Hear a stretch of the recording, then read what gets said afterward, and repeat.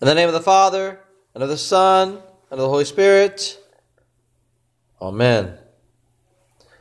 The Old Testament reading for the 24th Sunday after Pentecost is from Zephaniah chapter 1. Be silent before the Lord God, because the day of the Lord is near, and the Lord has prepared a sacrifice. He has invited guests and consecrated them. On the day of the Lord's sacrifice I will punish the officials and the king's sons and all who dress in foreign clothing. On that day I will punish all who jump over the threshold to fill their master's palace with crime and cheating. On that day, says the Lord, a cry will come from the fish gate and a wailing from the second part of the city, and a loud crash will echo from the hills. Weep, you who live in the mortar, because all the merchants will be wiped out, and all who weigh out silver will be destroyed. At that time I will search Jerusalem with lamps and punish the men who settled in their complacency, thinking that the Lord doesn't do anything good or bad. Their wealth will be taken as plunder, and their homes turned to ruins. They will build houses, but they won't live in them. They will plant vineyards, but they won't drink any wine from them. The Lord's great day is near. It is near and coming very quickly. Listen. The sound of the day of the Lord will be bitter. The shriek of the warrior will be horrible. That day will be a day of wrath, a day of trouble and anguish, a day of wreck and ruin, a day of darkness and gloom, a day of clouds and thick darkness, a day of trumpet blowing and battle cries against the fortified towns and the corner towers. This is the word of the Lord. Thanks be to God. Our epistle reading comes from 1 Thessalonians chapter 5. You don't need anyone to write and tell you exactly when things will happen, my fellow Christians, because you know very well the Lord's day will come just like a thief in the night. When people say, all's well and safe, then destruction will come on them suddenly like labor pains on a woman who is going to have a baby. They will not escape. But you, my fellow Christians, are not in the dark, that you should let that day take you by surprise like a thief. You are all children of light and of the day. We have nothing to do with night and darkness. Let us not sleep then like the others, but be awake and sober. People sleep at night and get drunk at night. But let us who live in the daylight be sober and put on faith and love as a breastplate and the sure hope of salvation as a helmet. God didn't appoint us to be punished by His anger, but to be saved by our Lord Jesus Christ, who died for us, so that awake or asleep, we may live with Him. Then encourage one another and strengthen one another, just as you are doing. This is the word of the Lord. Thanks be to God. The Holy Gospel according to St. Matthew, the 25th chapter. Glory to you, O Lord. It's like a man going on a trip. He called his servants, his slaves, and put his money into their hands. He gave one man 5 talents, another 2 talents, and another 1 talent, each according to his ability. Then he left. The one who got 5 talents immediately went and put it into business and made another 5 talents. And the one who had 2 talents did the same and made another 2 talents. But the one who got the 1 talent went and dug a hole in the ground and hid his master's money. After a long time, the master of those slaves came and had them give an account. The one who got 5 talents came and brought another 5 talents. Master, he said, you let me have 5 talents. See, I've made another 5 talents. Well done, good and faithful slave, his master answered him. You proved you could be trusted with a little. I will put you in charge of something big. Come and share your master's joy." The one who got 2 talents came and said, "Master, you let me have 2 talents. See, I've made another 2 talents." "Well done, good and faithful slave," his master answered him. "You proved you could be trusted with a little. I will put you in charge of something big. Come and share your master's joy." Then came also the one who got 1 talent. "Master," he said, "I found out you're a hard man. You reap where you didn't sow, and you gather where you didn't scatter. I was afraid, so I went and hid your talents in the ground. There's your money." "You wicked and lazy slave," his master answered him. "You knew I reap where I didn't sow and gather where I didn't scatter? Then you should have invested my money with the bankers, and when I came back, I could have gotten my money back with interest. Take the talent away from him and give it to the one who has 10 talents. Whoever has anything will receive, and so he will have more and more. And from him who doesn't have what he should have, even what he has will be taken away. Throw this good-for-nothing slave out into the dark, where there will be crying and grinding of teeth." This is the gospel of the Lord. Praise to you, O Christ. Our sermon text today is our epistle reading. May the words of my mouth and the meditation of my heart be pleasing in your sight, O God. Amen. Who are you? And that's a question we answer many different ways depending on who is asking. At a family reunion, we might start answering by speaking about one of our grandparents or great-grandparents. When in another city or town, we might speak about the community from which we came, or we might speak about our job or the daily work we do. Farmer, rancher, mother of 3. In St. Louis, the first question was always about what school you attended. We tend to define ourselves by our relationships and by our work. Now, I've heard people object to this kind of way of talking about ourselves. One woman was chastised by a man because she answered the question about who she was by saying she was the wife of someone that he knew.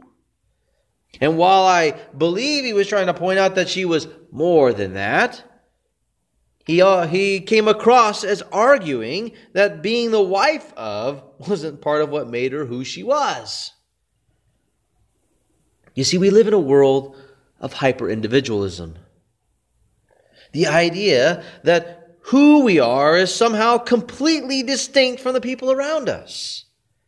As if we are unique, independent marbles that happen to bump into others or be gathered near others, but remain distinct from the rest of the world. And it's true, we are individuals, each having our own bodies and souls, but we're not disconnected, separated marbles either. We're connected to others, and those connections have a bearing on who we are and how we live. And this is only right because we are created to live in community. We are created to have connections that define us and tell us how we are to live and what we are to do. We are more like Legos, individual blocks that are built together and connected to one another with tight bonds. Blocks that can be separated from each other and connected to different blocks and described individually, but having meaning and purpose when connected to one another and built up together. Today, Paul seeks to remind you and me about who we are. He defines us as sons of light and sons of the day. He is speaking to who we are in Christ Jesus. We have been baptized into our Lord and Savior and connected to Him. We are defined as sons because we are wearing the clothing of the Son of God. We stand in the Father's presence cloaked in Jesus' robes. The Father sees you and me as His perfect, holy, righteous Son. Thus, you are all sons. You are all inheritors of His kingdom. Since you are sons of God, Paul reminds us how we are to live in these latter and gray days. He reminds us that the rest of the world is descending into darkness and that many are sleeping or drunk. When you look at the world and you wonder, how come they don't get it? How come they don't understand the truth? How come they can't see what is plain as day to you? Well, this is why. They are in the dark, or they are drunk on the ideas of men. They don't see clearly.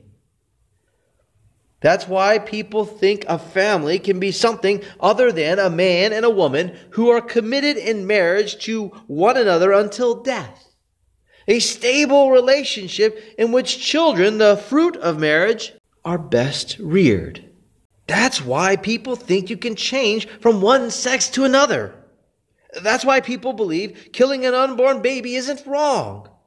That's why people justify ruining people's reputations as news or just telling you the facts. People are blinded by the world and by the ideas around them. They can't see clearly. But you can. You know better. God's Word has been your light. It opens your eyes and helps you keep your eyes open even now, so you can see clearly. And what may be unclear, God's Word continues to help clarify so that you see even more clearly. What is clear here is that the end is coming nearer. You know Jesus is getting closer. You know you need to be prepared. You know that you can't just bury your talent or hide who and whose you are. You would not be surprised if Jesus came at any moment. You are a son of the day. This means you and I are to live encouraging one another and building each other up. We're to support one another and challenge one another to live self-controlled lives. This means we need to stop indulging in this world and the things of this world. Yes, it's okay to relax and have fun. It's okay to get involved in sports and many other activities. But we must keep all these things in perspective. These things can't run our lives. These things can't control us. We belong to God and not to the world. This goes for our temptations to sin. We are to deny ourselves sin. This is fundamental to self-control. We're to flee situations where we are tempted and not look back. We're to run to the Lord and seek His help and protection. Sin is not supposed to control us or direct our life. We belong to the day, not the night. Instead of embracing sin and evil, we are to clothe ourselves in faith, love, and hope. We're to live hearing His word and trusting in Jesus' work. We're to act in love toward our family, friends, and enemies in the same way Christ has loved us by giving up His life for us. We are to look forward to what Christ has promised us and share the reason for our hope with those around us. This is who you are now. This is the way sons of light live. So when and where you see that you are not living like this, in the ways and places you see that you have failed, repent. Turn to the Lord and receive His forgiveness. For even as Christ died to make you a child of the light, He died to forgive you for not living as God's own child. Jesus shed His blood to clear you of wrongdoing. He sacrificed Himself to forgive your sin and to clear your name. He went to the cross to snatch you from the devil's grip and to make you a child of God. You are a child of the light. Your sins have been exposed and crucified in Christ Jesus. Your failures and the darkness of your sin have been revealed in the suffering of Jesus on the cross. You are washed clean of these. You belong not to the darkness, but to God. You are His. Thus, you can come into the light in faith, confessing your sins and receiving His forgiveness. You can come to our Lord's table and be forgiven. Your light can be renewed as Christ confirms His love for you. You are His forgiven child, born anew in His image, living in the light. By His strength, you live in self-control. By His strength, you obey His word. By His strength, you abandon the ways of darkness and walk in the light. He gives you His body today so that you would depart from the lies of the world. He gives you His blood today so that you would be filled with His Spirit instead of the ideas of men. Strive then to live in this readiness, denying all forms of sin and ungodliness, certain of the salvation He has given you and is bringing you on the last day. The day when Jesus raises all the dead and forever establishes His kingdom as the only one. The day of light when the sons of light reign with Him forever in glory in the new heavens and earth. And now the peace of God which passes all understanding, keep your hearts and minds in Christ Jesus our Lord. Amen. The Lord bless you and keep you. The Lord make His face shine upon you and be gracious unto you. The Lord look upon you with favor and give you peace.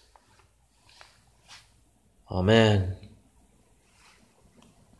All readings prior to the sermon come from an American translation of the Bible.